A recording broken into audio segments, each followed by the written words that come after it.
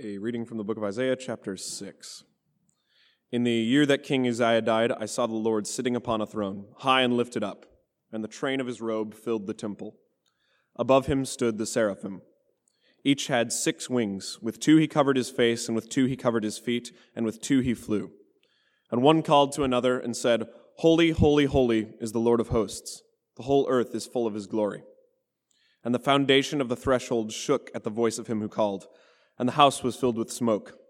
And I said, Woe is me, for I am lost, for I am a man of unclean lips, and I dwell in the midst of a people of unclean lips, for my eyes have seen the King, the Lord of hosts.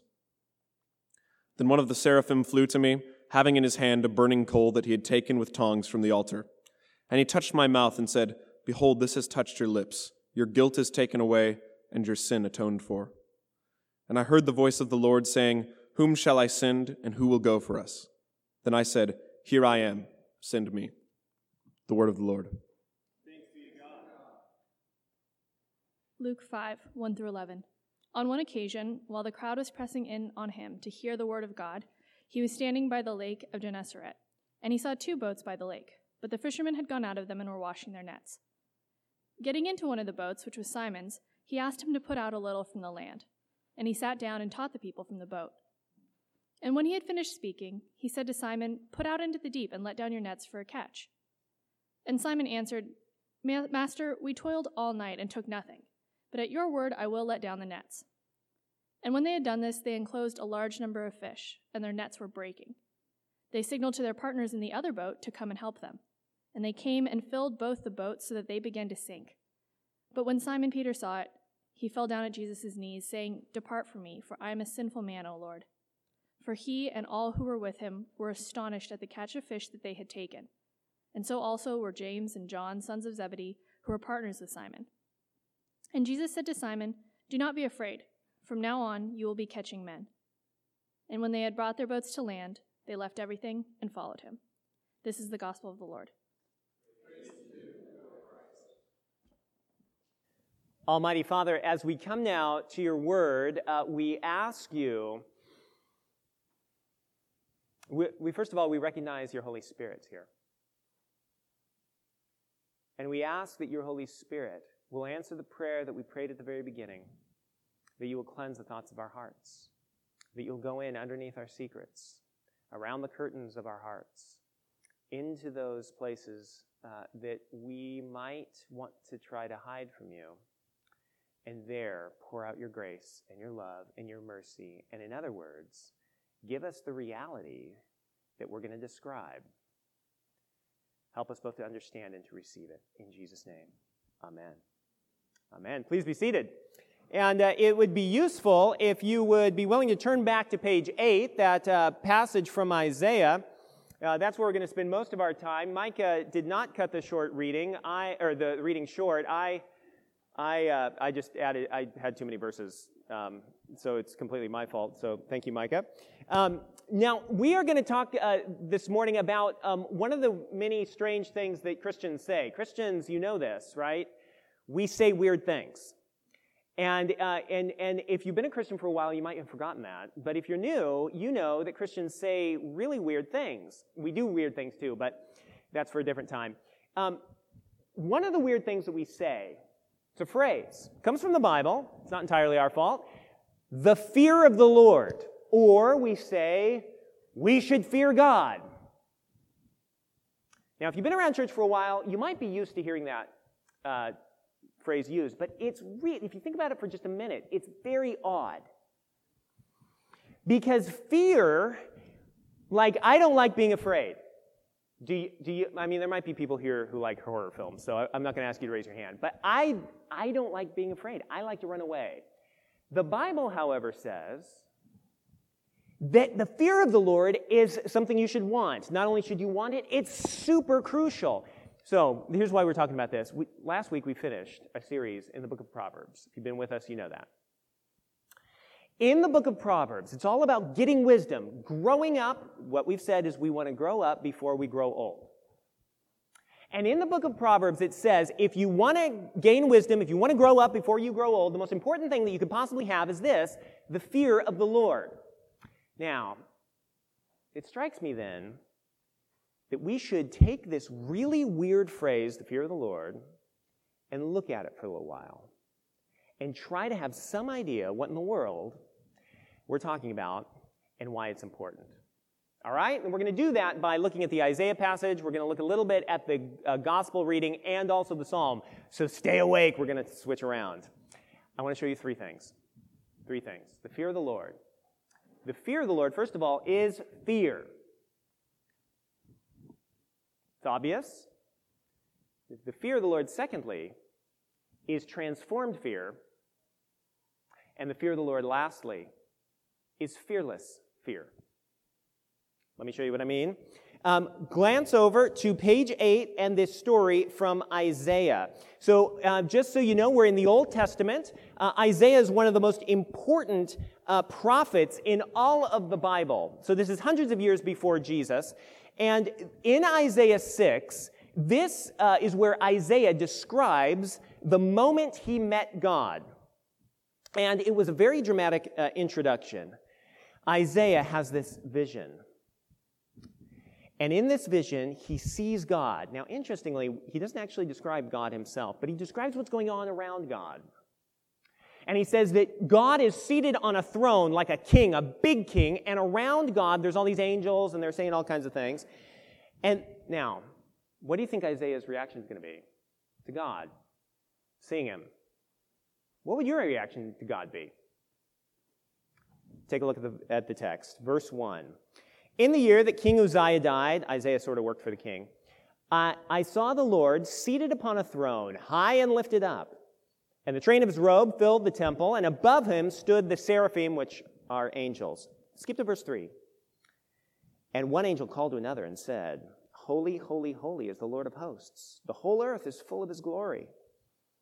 And the foundations of the threshold shook at the voice of him who called, and the house was filled with smoke. And I said, Woe is me, for I am lost. For I am a man of unclean lips, and I dwell in the midst of a people of unclean lips. For my eyes have seen the King, not King Uzziah, but rather the Lord of hosts.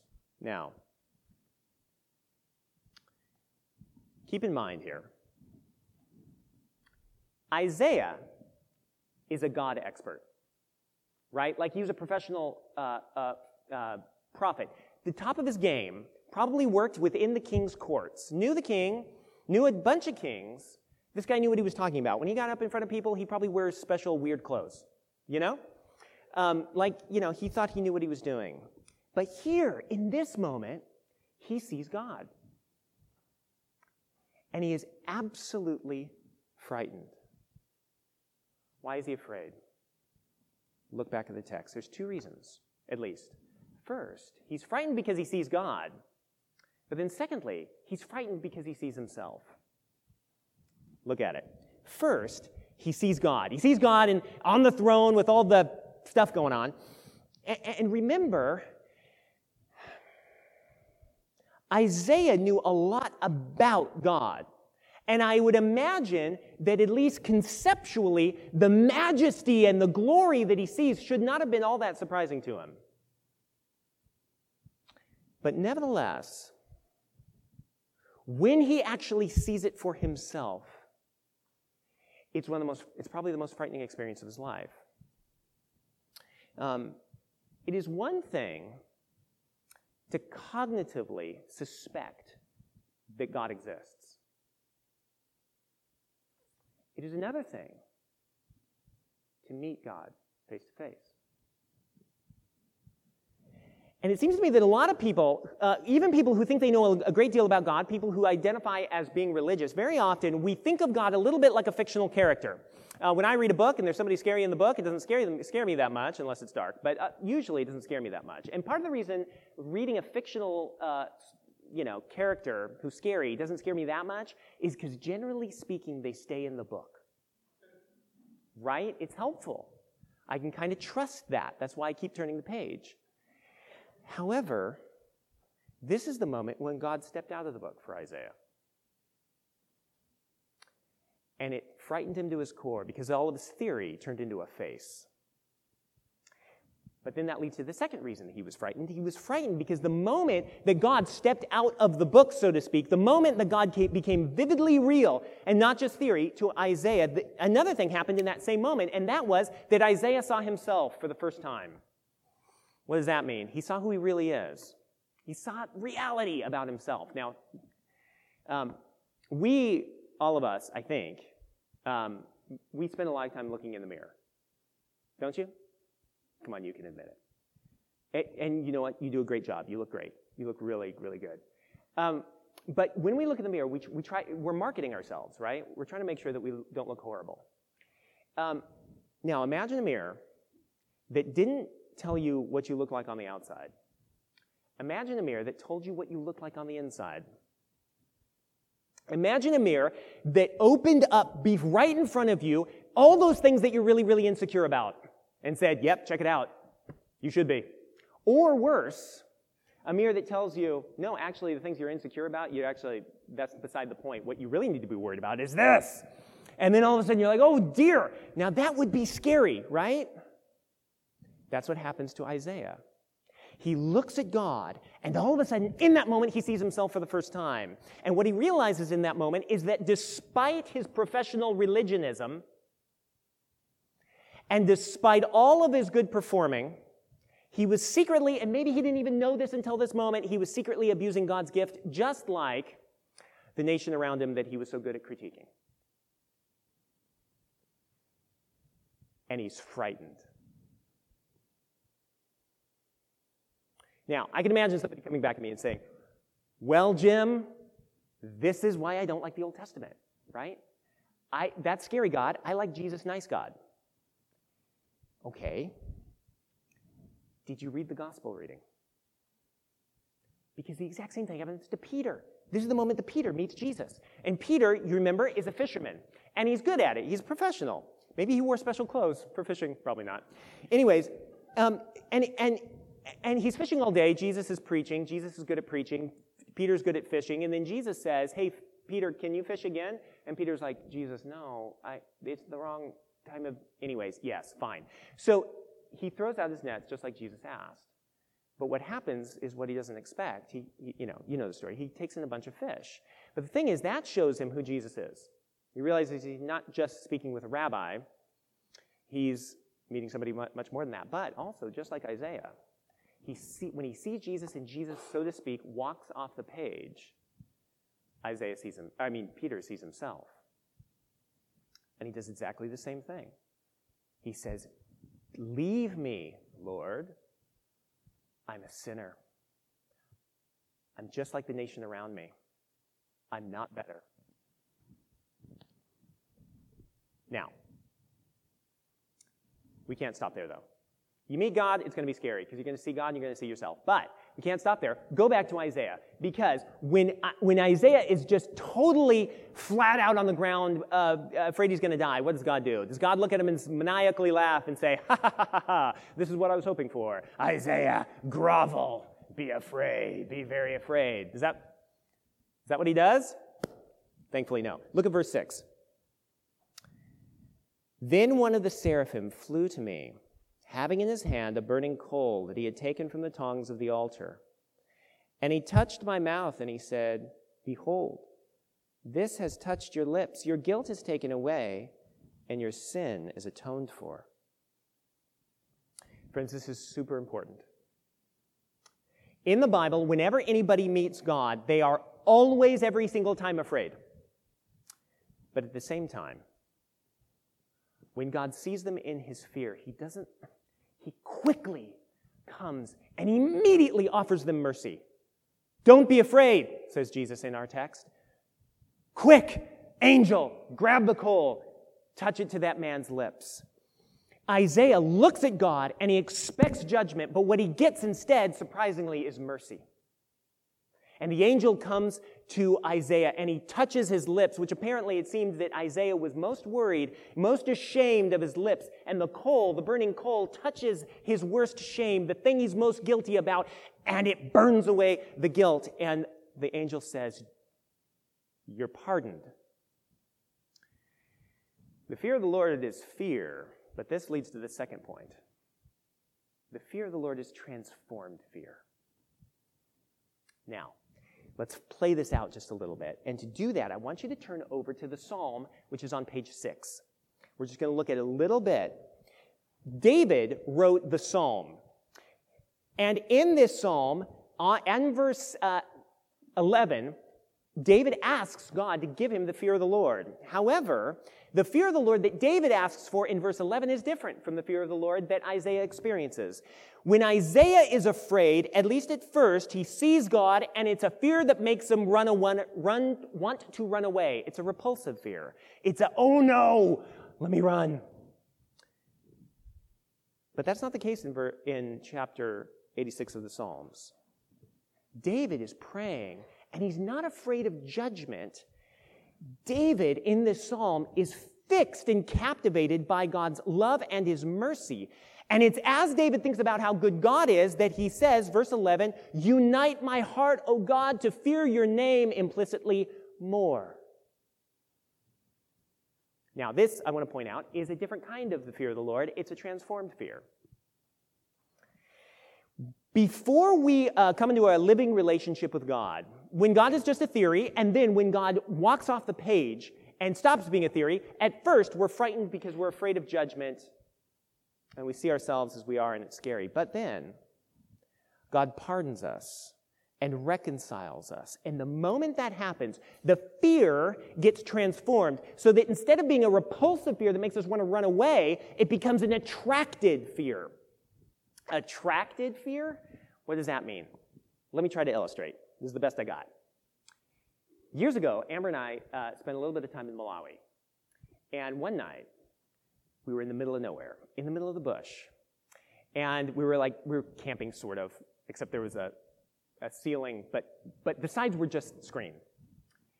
And it was in the middle of nowhere. And I was sleeping very peacefully when all of a sudden, I heard something. And it was like, kind of. And I jumped out of bed, and I went, and it was dark, so I couldn't see very much, but I could see a tree, a big tree, not a little tree, a big tree. And all of a sudden, I saw this tree, no wind, there was no wind, go, la, la, la, la, la, la, la, la, la, la, la. And I realized, that's just how it sounded, by the way, I realized that there had to be something big. And then, into the moonlight, a giant elephant. I don't know if it was giant, but it looked it. And then it walked right up to us, I'm not joking, and started eating the hedge, the shrubbery that was right in front of the screen behind which I was hiding.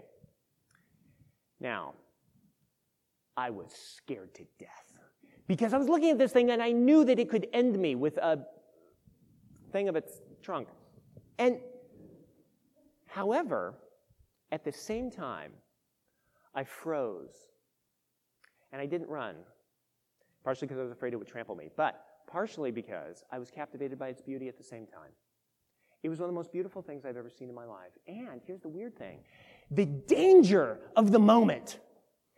It didn't reduce the beauty of the moment. It enhanced the beauty of the moment. The fact that I was 2 feet away, ask Amber, we were 2 feet away from a wild elephant made it one of the most compelling scenes I have ever experienced in my life. And the thing is, it's not the first time nor the last that I've seen an elephant, but it's the only one I want to remember. I've seen them in zoos, but that's not the story I want to tell you today, and that's not the story you want to hear from me. That just doesn't matter very much, and we all know it. There was something about the danger and the wildness and the untamedness that made the beauty enhanced and more compelling. Now, that's what happens when we're reconciled to God for real. When we receive God's mercy, all that frightened us and repelled us and made us want to run turns around and gets flipped upside down. So that instead of scaring us and frightening us, God's holiness and His majesty and His glory all combine to captivate our hearts and to draw us closer to Him and to captivate our loyalties and just reorder all of our desires so that when we're looking at God, we end up forgetting about ourselves so that we are just utterly captivated by His beauty and His glory. That's why, Emmanuel, we exist. What to do? What are we here to do? Everybody say it together. You should know it. We are to see, come on, See, describe, and reflect the beauty of Jesus Christ for the flourishing of New York City. We're going to have to get better at that. But that's what David's praying for when he's praying for transformed fear. The fear of the Lord is fear.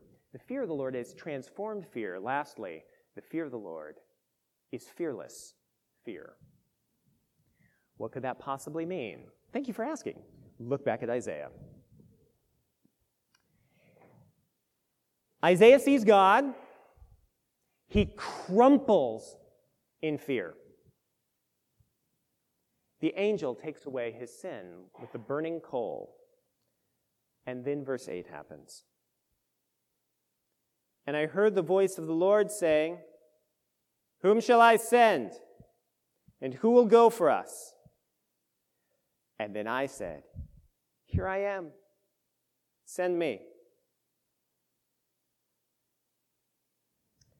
So a few minutes before this, Isaiah was wetting himself in fear. Utter terror. And then, all of a sudden, he's in class with his hand in the air, yearning.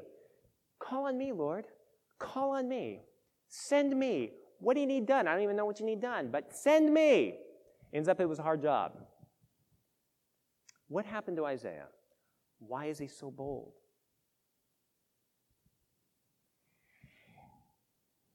After he was transformed, after the coal touches his lips, from that point onward, Isaiah hears the voice of God, and he desires to obey and volunteers to obey without even deliberating about the costs. Not because he doesn't understand the costs, but they're just no longer his priority. Why? Here's the point. True fear of God makes you fearless and courageous to hear his voice and obey him in joy. That explains David's prayer in Psalm 86. He prays that God would give him an undivided heart, that he might fear God's name. And part of the first portion of the prayer is that God would teach him his way so that David would walk in his truth. The idea is that now David wants undivided loyalties, totally captivated with God, and so that he can be fearless in obeying him, whatever it takes. When you're reconciled to God, that's what happens. When you're captivated by who God is, then what will happen is you will want to sit at the feet of Jesus Christ and listen to him and follow him, and you'll want to say, "Jesus, where are you going? I want to go too. Give me more of your Holy Spirit and drive me forward." That's what happens to Peter. At the end of the gospel reading, Jesus says, "Don't be afraid." Transforms fear. Fearless fear. Come and follow me. Friends, this is crucial and very practical. When I disobey God, which is often, it's often because I'm a coward. I'm afraid of people. I'm afraid of what they're going to say. I'm afraid of my own desires. I'm afraid of going without. I'm afraid of all kinds of things. I'm scared. Are you different? The best way to overcome fear is to fear something more scary. You know what's scary? I found out when we were in Africa. You know what's scary? Mosquitoes. They're scary because they're all around you. You can hardly see them, and they'll kill you. Right? And so I found myself, you take medicine every day if you're just visiting, and you're afraid of them. You know what? When I was looking at the elephant, you know what I wasn't thinking about? Mosquitoes. Did not even enter my mind. I was looking at something scarier and more beautiful, and I forgot my fears, my other fears. When you're filled and captivated with God, that's when you'll find yourself filled with courage. You'll be captivated by God's voice. You'll love hearing the voice of God. And then you'll look at the cost of what it is to follow him, and you'll look at it, and you'll look at it, and it just won't be as scary as it was before, because you've been before the King. Same thing happens to Isaiah. He's no longer afraid of anything because he's captivated by God. The same thing happens to David. He's no longer afraid of anything because he's captivated by God. The same thing happens to Peter and all the apostles. They're no longer afraid. And all of them were cowards, but they were no longer afraid because they were captivated by Jesus Christ. And that's what Jesus wants to do in you and in us. Fear God, and you need fear nothing else. And I say that as somebody who's scared to death of almost anything I can be. Don't you want to be free from fear? Wouldn't it be wonderful to be free? Fear of the Lord is freedom. And that's the freedom that Jesus wants to give. But here's the thing. What I could tell you to do is, everybody, you know what you need to do? You need to just fear God more. Come on, fear God. Go out and be a God-fearing person. And you might go out and you might try. And you know what would happen? You'd be insecure and scared of everything but God. Wouldn't work. Doesn't work. You know why? You can't try. It doesn't work. You can try it, but it won't work. Isaiah didn't try to fear the Lord. He had to receive it as a gift. Peter didn't try to fear Jesus. He had to receive it as a gift.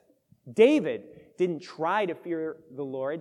He had to receive it as a gift, which is why he's praying for it. The only way that we receive the fear of the Lord is when we receive it as a gift. And what will happen is the Holy Spirit will come into your life in greater measure. And then you will look up and you will see Jesus Christ. Jesus Christ is when God walks off the page and stops being theory and becomes a face. Not a theory, but a face. And when you see Jesus Christ for real, closely and intimately, what will happen is you will see God as He is, and it'll be scary, and you'll see yourself as you are, and it'll be scary, but then you will hear the voice of Jesus say, "Come, sinners, poor and needy, weak and wounded by the fall. I am ready. Come to me." And then you will see Jesus Christ upon the cross. You've got to see Jesus on the cross. We're heading into Holy Week, not quite yet, but nearly. And the whole point of Holy Week is you are going to watch God Himself become a burning coal for you. That's what Holy Week is.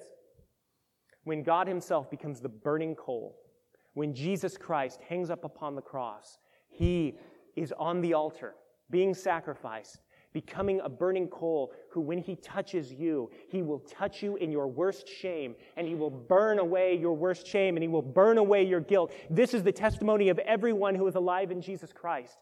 And if you know Christ, you know this is true, don't you? Don't forget it. And if you don't know Jesus, this is the way in. And if you do know Jesus, this is the way you're renewed.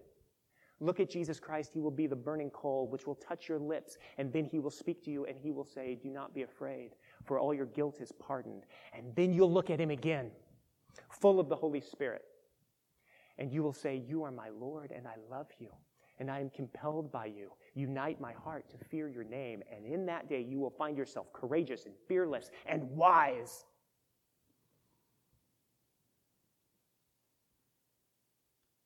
Let's pray.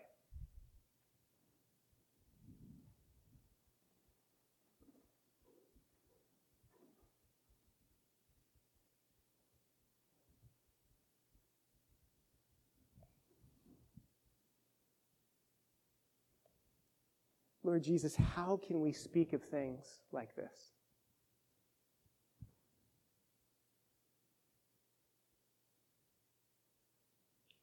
Please don't let us just speak of things like this. We want to taste and see that you are good. We want to taste that burning coal.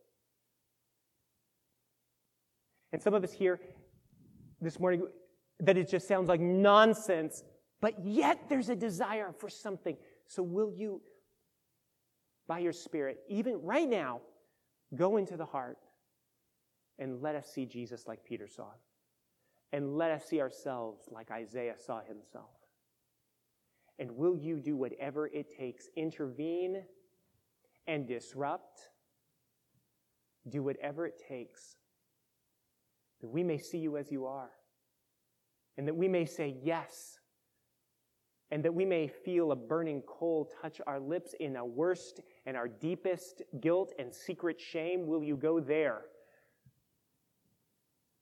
And will you transform our deepest fears and deepest shame into our highest joy and set us free?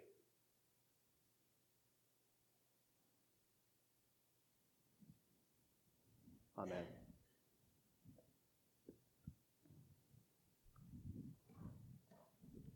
Hello, everyone. My name is Jim Saladin. I'm the rector here at Emmanuel Anglican Church. Our church exists to see and describe and reflect the beauty of Jesus Christ for the flourishing of our city. And I hope this podcast encouraged you in that way towards Christ. If you're here in New York City, we'd love to see you. Please join us on Sundays at 11 a.m. Generosity drives everything we do at Emmanuel. And if you'd like to contribute, please visit www.emmanuelanglicannyc.com/give.